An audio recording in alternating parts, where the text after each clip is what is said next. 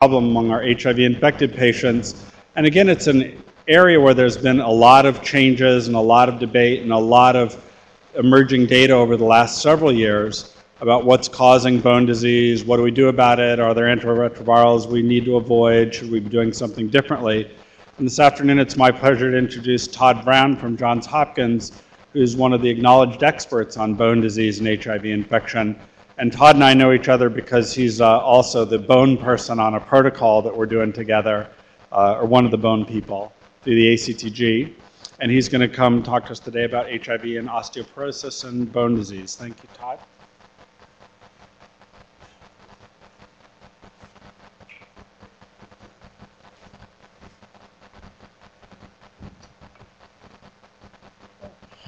Great. Well, thanks for the invitation to come speak to you today. So as HIV treaters, you need to worry a lot about your patients and about a lot of different things. And generally, the HIV is probably the easiest part. You need to, as we heard this morning, you need to be worried about their cervixes and their anuses and their brain. You need to be worried about their heart and their liver. So I'm going to make the argument that you probably need to be worried about their bones too, and give you some tips in trying to overcome some of these challenges with the management of osteoporosis, and also focus a little bit about vitamin D deficiency as well. So here are my disclosures. Most of these are related to the development of educational programs surrounding HIV and bone disease. So at the end of the half hour, I wanted to describe for you to describe which HIV patients should be screened, to be able to summarize the secondary cause of bone loss that should be evaluated, and talk about the optimal treatment strategy for an HIV-infected person with osteoporosis. So here's my beginning question. So let's see how we do. So what tool can be used to calculate a person's absolute risk of fracture over 10 years. Number 1, the Framingham Osteoporosis Score. Number 2, the Bone Fragility Score. Number 3, the FRAC score. And number 4, the SOF score.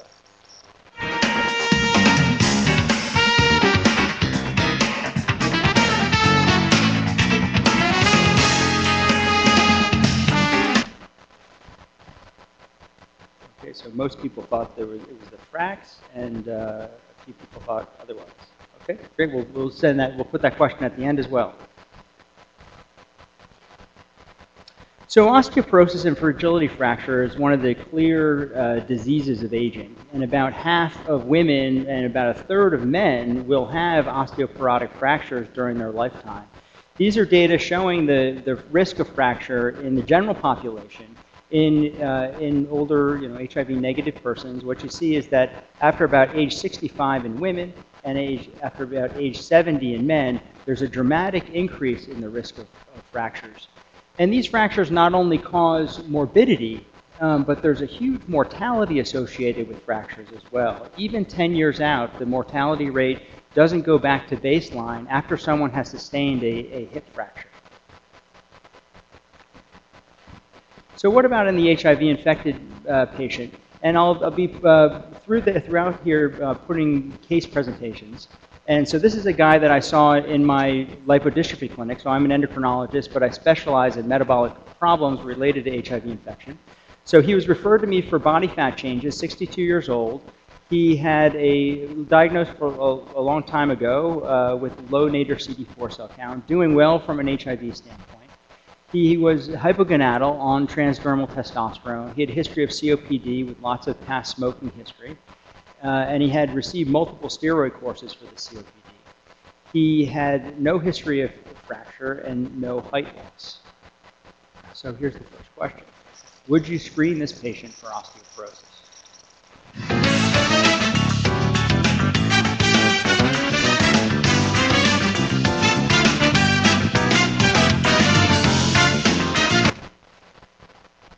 Yeah, so 83% of people thought that they would. So we'll get back to that in a second.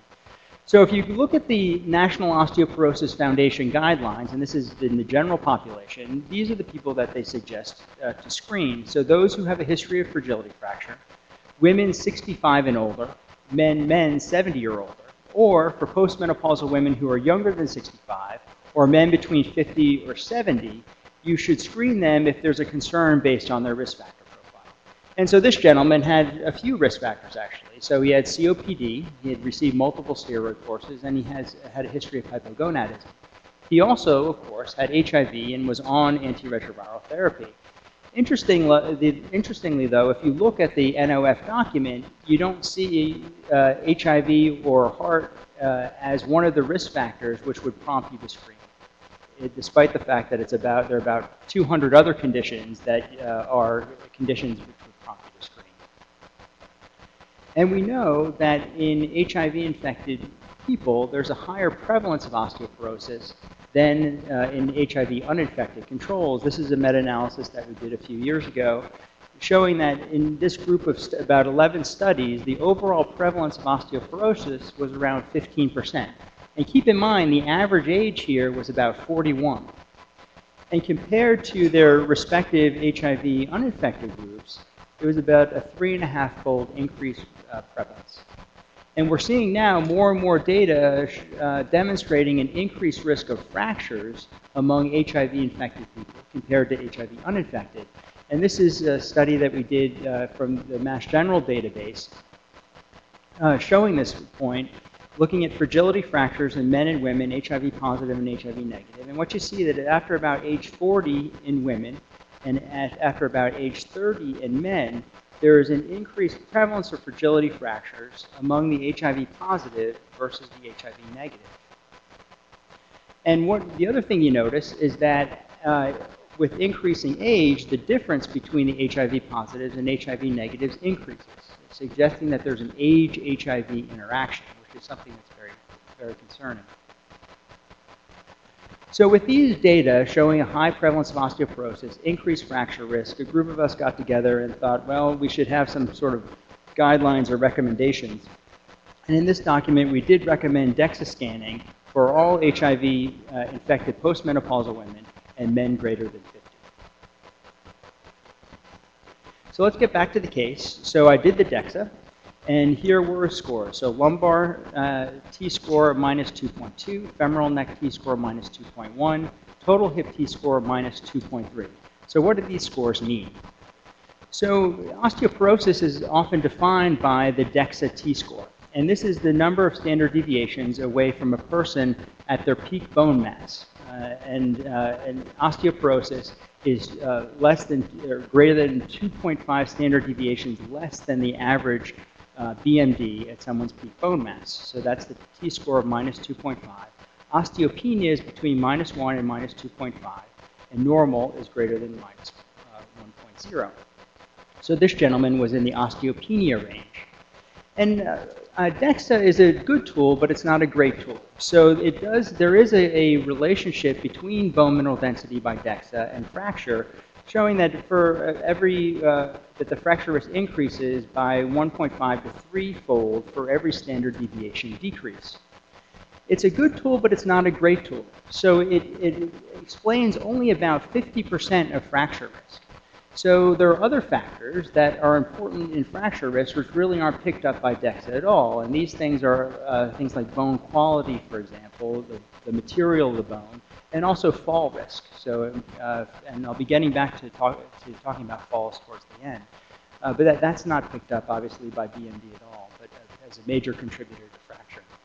It's important to note that these T-scores are really only valid in older people. So they were first validated in postmenopausal women and then later in older men. But for younger people, it's recommended to use the Z-score, which is the number of standard deviations away from an age-matched control population. And -2 is considered low bone mineral density. So there are, like many of the metabolic complications in HIV, the pathophysiology is multifactorial.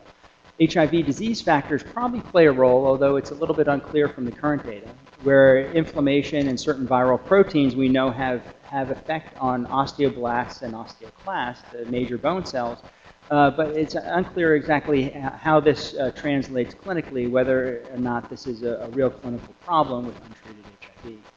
We know that tenofovir has a specific effect on bone mineral density. We know that certain PIs have an effect, atazanavir, ritonavir, seen in a recent ACTG trial. And there's also an increased fracture risk of lopinavir, ritonavir. What's curious, and this has been seen in multiple studies over the last 10 years looking at ART initiation, is that despite the fact that viral load becomes suppressed and inflammatory markers decrease, you get this 2 to 6% decrease in bone mineral density over 96 weeks, which then levels out, but never comes back to baseline. The other important set of factors are patient-related factors, of course. And HIV patients have many factors that can lead to bone loss, including low body weight, smoking, alcohol, opiate use, hepatitis C co-infection is an important one, physical inactivity, hypogonadism, and low vitamin D. So these are critical to investigate. So talking about this patient who had osteopenia, what's the next step? So number 1, treat with a bisphosphonate. Number 2, treat with calcium and vitamin D. Number 3, work up secondary causes of low BMD. Number 4, treat with a bisphosphonate, calcium and vitamin D, and work up the secondary causes all at once.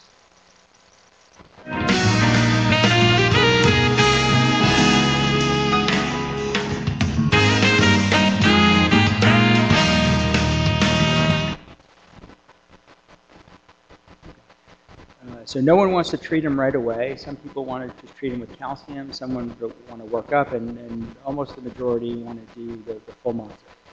So we'll talk about this. So one thing that we need to do with this gentleman is figure out whether or not he needs to be treated. So he does have low bone mineral density in the osteopenic range, but not the osteoporotic range. So if you look at the NOF guidelines of who to treat, you treat people who have a history of hip or vertebral fractures, because you want to prevent another one. You treat people who have T-scores less than or equal to minus 2.5 at the 3 sites that we generally look at, the femoral neck, total hip, or the spine. And then for people who have scores in the osteopenic range, we need to do something different. And this is a innovation of this set of guidelines compared to previous, is that here you can calculate a person's 10-year absolute risk of having a fracture. And I'll show you how to do that. But if the person has an absolute risk of having all osteoporotic fractures 20% or greater, then that would prompt treatment. Or hip fracture in particular, 3% or greater, then that would prompt treatment as well. So how do you figure out what the person's risk of having a fracture? And that's the FRAC score. So if you Google FRAC, so you go to this website here, you go under calculation tool, go to your country of interest and your demographic of interest, and you fill in the patient's data. And for this gentleman, what you see is that his risk of major osteoporotic fracture is 18%, but his risk of hip fracture is 4%. So this hip fracture of 4% is greater than the 3% threshold, so you would consider treating him with a bisphosphonate. But before we do this, we need to know whether or not he has secondary causes of low bone mineral density. And so there are a whole bunch of different secondary causes of low bone mineral density. What I've written here are the ones that I think of most in clinic, and the ones in yellow are the ones that I almost always do when I see a patient. These other ones I do if there's other clinical indications suggesting Cushing's or multiple myeloma, for example. So vitamin D deficiency, hyperparathyroidism, subclinical hyperthyroidism, hypogonadism, or phosphate wasting. And this is particularly important for patients on tenofovir who may have urinary wasting of phosphate. And I want to bring your attention to 2 of these. One of them is severe vitamin D deficiency. So we know vitamin D deficiency is very common in the population, but here is severe vitamin D deficiency, and also phosphate wasting. The importance of this is that low bone mineral density in these 2 settings may not be related to osteoporosis at all. It might be related to osteomalacia. So what's osteomalacia? So in osteomalacia, the collagen matrix is there, but it's not mineralized with calcium phosphate crystals. And so it's a syndrome that's accompanied by weakness, fracture, pain, anorexia, and weight loss, but you don't necessarily have to have these entities. And the important thing here is that although the bone mineral density is low, it's not treated with bisphosphonates. So you treat severe vitamin D deficiency with vitamin D, of course, and calcium to remineralize. If you have a patient with phosphate wasting on tenofovir, you might switch the person off of tenofovir. And in addition to the vitamin D and calcium, you might need to replace them with phosphate as well. And the problem is that if you give this patient bisphosphonates, a patient with osteomalacia, they actually may have more difficulty mineralizing their bone. So you need to figure this out up front. And so this is by far the most important differential diagnosis in low bone mineral density. So here's a case, a 51-year-old guy with a history of HIV since 2001, low nadir CD4 cell count, doing well on this regimen, a tenofovir-containing regimen with efavirenz, but his CD4 cell recovery hasn't been that great. He's a bit of a drinker. He's a former smoker, has a history with osteoporosis, no fractures. He has a history of 2 traumatic fractures. He fell backwards on a boat and broke his foot. And also he was blade skiing and ran into a tree and had a fracture as a result. So here are his numbers. So he has osteoporosis of the spine. But his hip site doesn't look too bad. So minus 1.4 at the femoral neck and normal in the total head. If you calculate his fracs, his absolute risk of fracture is really low. And keep in mind, one of the big drivers of fracs is age. And this guy is only 51 years old. And you can see that his 10-year risk of all osteoporotic fractures is 4.7. Hip fracture is 0.5. So really quite low numbers. If you look at his secondary workup, pretty much negative. So normal calcium, normal TSH, normal free testosterone. He's on tenofovir, but has a normal serum phosphate with a normal fractional excretion. His vitamin D level is a little on the low side, but this isn't the kind of vitamin D that I worry about for osteomalacia. What you would see in osteomalacia is a very low vitamin D, generally single digits. The PTH goes way up. So it would be, you'd have secondary hyperparathyroidism. And I don't show it here, but the alkaline phosphatase would also be very high. But this gentleman has vitamin D deficiency, but not osteomalacia. So let's talk a little bit about vitamin D. And there's some debate over what the normal levels are. And unlike a lot of things that we measure on patients, vitamin D deficiency is not defined by a bell curve, where after 2 standard deviations, someone's high, or 2 standard deviations below, someone's low. It's defined by the level at which the parathyroid hormone starts to rise in the population setting. So it's usually somewhere between 20 and 30 that happens as you move down the vitamin D spectrum.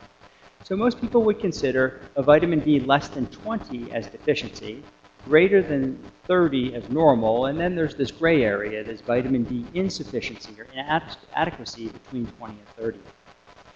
Now there are lots of reasons why vitamin D deficiency is so common in our population. So sun exposure is a big reason.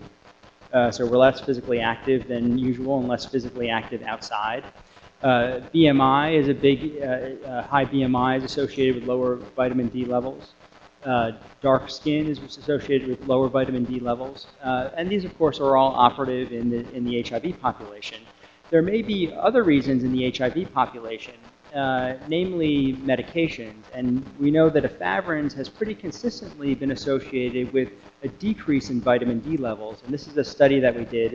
It's a non-randomized trial, but it shows the same point that randomized trials have as well, that if people who initiate antiretroviral therapy on efavirenz have a decreased vitamin D compared to those who initiate without. And it's about a 5 nanogram per mil difference. So a relatively small difference. This is about a third of the difference that you see between blacks and whites, for example, in their vitamin D level, and about half of the difference that you see between summer and winter. But nevertheless, this is a clear contributor. So for this gentleman, what is the optimal vitamin D replacement? Number one, D3, 400 international units a day. Number two, D3, 2,000 international units a day. Number three, ergocalciferol, 50,000 units weekly for 8 weeks. And number four, the optimal replacement regimen is unclear.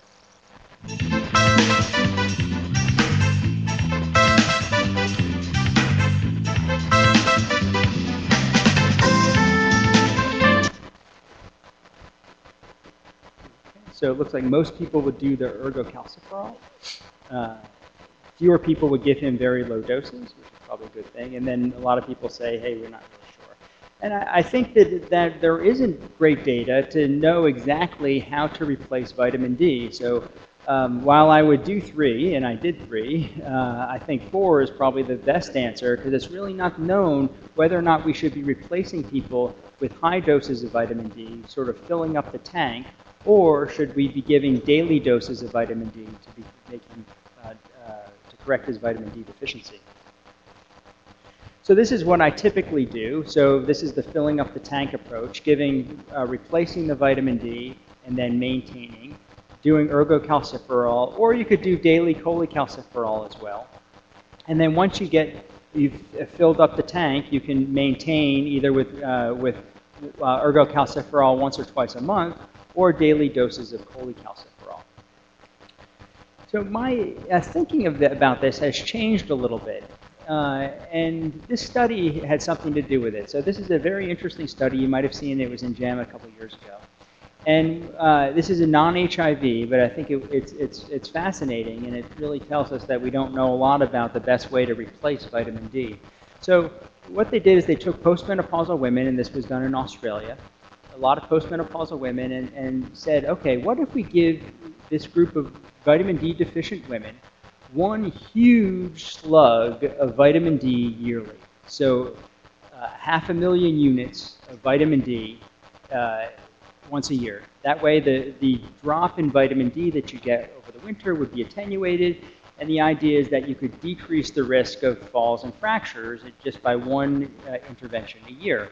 And these women were followed 3 to 5 years, and what you see over here, in the placebo group, the vitamin D levels don't budge, of course. In the treatment group, you get a spike in the vitamin D level, and then it comes down until the next dose, and then you get a spike. But the level of vitamin D sort of is maintained in what we consider sort of a target range of 30 to 50 nanograms throughout the year. So what happened in terms of the outcome? They were looking at fractures and falls.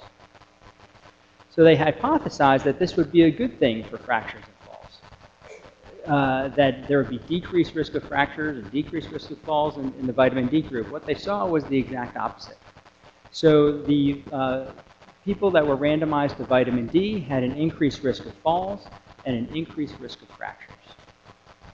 So it was an unexpected finding, there's no question, and there's a lot of question as to why this happened. It is possible that at such a high dose of vitamin D, the body's response is to catabolize it, to get rid of it, and you don't get the conversion to 125 dihydroxyvitamin D. So there might have been relatively low levels of 125 vitamin D in the tissues. Then another hypothesis is that the women receiving vitamin D just felt so great that they dusted off their bungee cords, their skateboards, and did all these kinds of things that they had wanted to do, and they fell as a result and fractured. But it does tell us that we don't really, this is sort of an extreme example, 500,000 units once a year, but even with the 50,000 units once a week, the fracture data really isn't all that strong. A lot of the fracture data is with daily dosing of D3. So while I do use, and I'll show you what I generally do, while I do use ergocalciferol, this kind of thing makes me realize that we really need more data to understand what's the best way to replace vitamin D for these outcomes. So this is what I do. So I don't screen for vitamin D in everyone.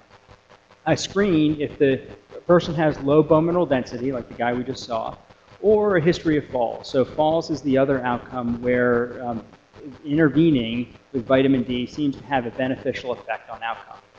So I'll check the vitamin D, and if the person is sufficient, I can keep them on maintenance of 1,000. If the person is in this range of 20 to 30, I might give them 2,000. If they're in this 15 to 20, I do the ergocalciferol thing, giving 50,000 units once a week for 8 weeks, and then give 2,000 thereafter. If they're less than 15, then I'll be a little bit more aggressive, so giving a little bit more ergocalciferol over a longer period of time, and that's when I would recheck the vitamin D. And if the person has an elevated PTH or alkaline phosphatase or symptoms suggestive of osteomalacia, then I think it's important to give them higher doses and really look at their vitamin D levels much more carefully. So for this guy, this is to refresh your memories. He's the guy, young, otherwise healthy, maybe a bit of a drinker, but had low or osteoporosis at the spine, but a good BMD at the hip. So I did plain films of the thoracic and lumbar spine, and this is actually a really good way to risk stratify your patients, someone who's in this osteopenia category, because about 50% of spine fractures are occult. But that person, that does still elevate the risk of having another fracture. So if this gentleman had had an occult spine fracture, I probably would have been pushed to treat him with a bisphosphonate. I did vitamin D replacement with 50,000 units a week for 12 weeks, and then put him on maintenance. I gave him calcium and asked him to continue exercising and maybe avoid the blade skiing. So what if this guy, instead of being 51, had been 71? Okay, so we know that age is really the big driver of fracture. Even at this exact same BMD, the people 20 years older have a much higher risk of fracture. So this would change I would feel less comfortable about not treating him with a bisphosphonate. So what I would generally do is do calcium and vitamin D supplementation, smoking cessation if needed, alcohol reduction, weight-bearing exercise. And assessing fall risk is something that I think is really important that we do. More than 80% of fractures happen when people fall down, so if we can keep them on their feet, we'll do them a great service in trying to decrease the risk of fractures. And one question you can ask them, which is a really short one, is, are you worried about falling? So it turns out that people who are worried about falling and who change the way that they move around their environment, as a result, have an increased risk of falls. And so what you can do is that you can refer those patients to physical therapy for strength and balance training to help keep them on their feet. Now regarding treatment, as in the general population, the first-line therapy are bisphosphonates. For women, you can use selective estrogen receptor modulators. For women with hot flashes, estrogen, and you can also use a PTH analog. But bisphosphonates are generally the way to go. Now there are a bunch of different bisphosphonates that we have access to. So this is alendronate, risedronate, abandronate, and zoledronic acid. The efficacy is about the same. There's alendronate and zoledronic acid have probably the best efficacy, decreasing fractures by about 30 to 40%. Risedronate less than, at least the BMD changes are less than alendronate. And abandronate, this is the Boniva, the Sally Field one, really has never been shown to decrease non-vertebral fractures. One of the big considerations here is cost. And so look at the differences in cost across the spectrum. And this is because alendronate is the only available bisphosphonate that's generic. And so my practice is to give generic bisphosphonate unless there's a reason not to. And the reasons that people have trouble, why they would have trouble with a oral bisphosphonate are the GI side effects. Compliance can also be an issue. And in that case, yearly zoledronic acid might be a good alternative. Now, there's a lot of concern now, and you've probably heard in the popular press and in the medical literature about long-term use of bisphosphonates. And what do you do? How long should people be on these medications? And should we be giving them a drug holiday? And the concern is because of this issue of oversuppression of bone turnover. So we rely on bone turnover to repair microfractures that happen during everyday wear and tear. And if you suppress that, and these medications are very potent suppressors of bone turnover, you can lead to paradoxically an increased risk of fracture, particularly in the subtrochanteric area, so these sort of below on the top of the femur, below the hip bone. The other effect of long-term bisphosphonates is osteonecrosis of the jaw. And both of these have emerged as being related to bisphosphonate use, but fortunately are all quite rare. So there's concern that maybe we should, in patients who have been on bisphosphonates for 5 years, maybe we should give them a holiday.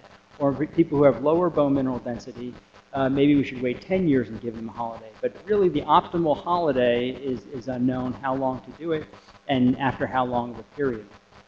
There is also some concern about atrial fibrillation, acute phase reaction for IV bisphosphonates, and there's some concern about esophageal cancer.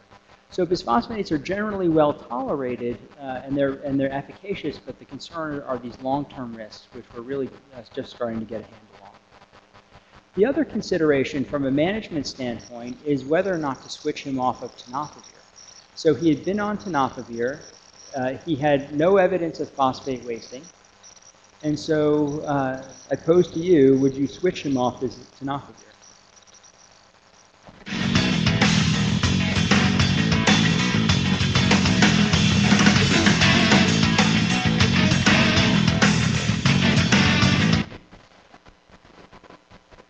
So we're pretty split. So 56% say no, 43% say yes. And my thinking actually has evolved a little bit on this issue, mostly because the long-term effects of bisphosphonates are unknown. And if the man does have other antiretroviral options, it may make sense to switch him off. I can't say that it's really going to decrease his risk of fracture, but it may help. And we've seen some studies, this was just last month at CROI, where patients on tenofovir with low bone mineral density were randomized to either switching to abacavir or continuing on tenofovir. In the switch to abacavir, there was an increase in bone mineral density with no change in the femoral neck. In the lumbar spine, no change with abacavir, but decreases in tenofovir.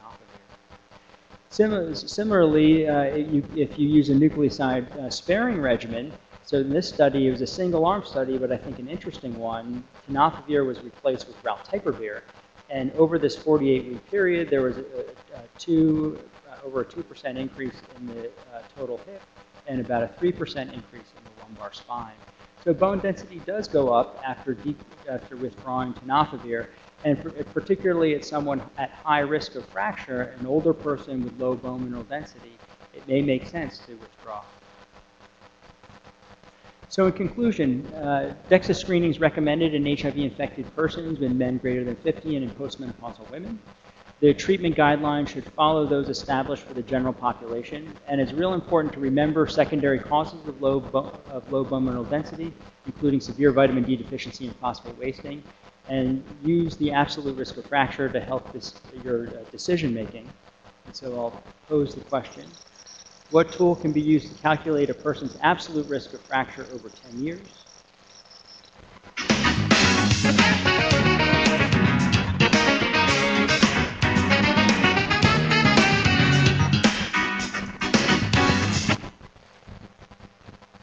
All right, 90%. Great.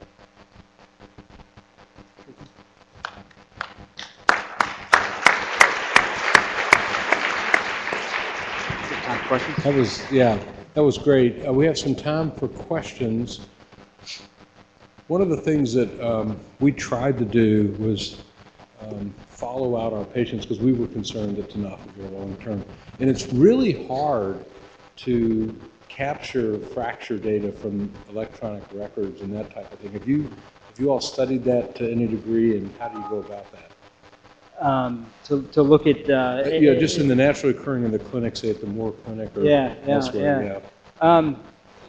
People in closed systems, it's a lot easier in VA systems, but in other systems, like at Hopkins, and oftentimes with fractures, people go to the closest hospital rather than coming to Hopkins. So there's not a great way of doing that. Right. There was a lot of there was a lot of looking at this, but I think that was the point, that the patients, when they had their fracture, didn't come into our system, they went somewhere else. And unless the providers actually got the history and put it in the chart, it just didn't exist. Okay, so if a patient goes off tenofovir or Cleytra and sees a risk decline, is it permanent? And does it matter the length of time on the drugs? So those are good questions, and it's really not known. What I showed you there are the only two switch studies switching off of tenofovir. My guess is that it probably goes up to a certain point and then stabilizes. A lot of the differences that you see as a result of antiretroviral therapies happen quite quickly, and I think recover quite quickly as well. If I could guess, I would think that after 48 weeks there wouldn't be much additional improvement, and things would level out.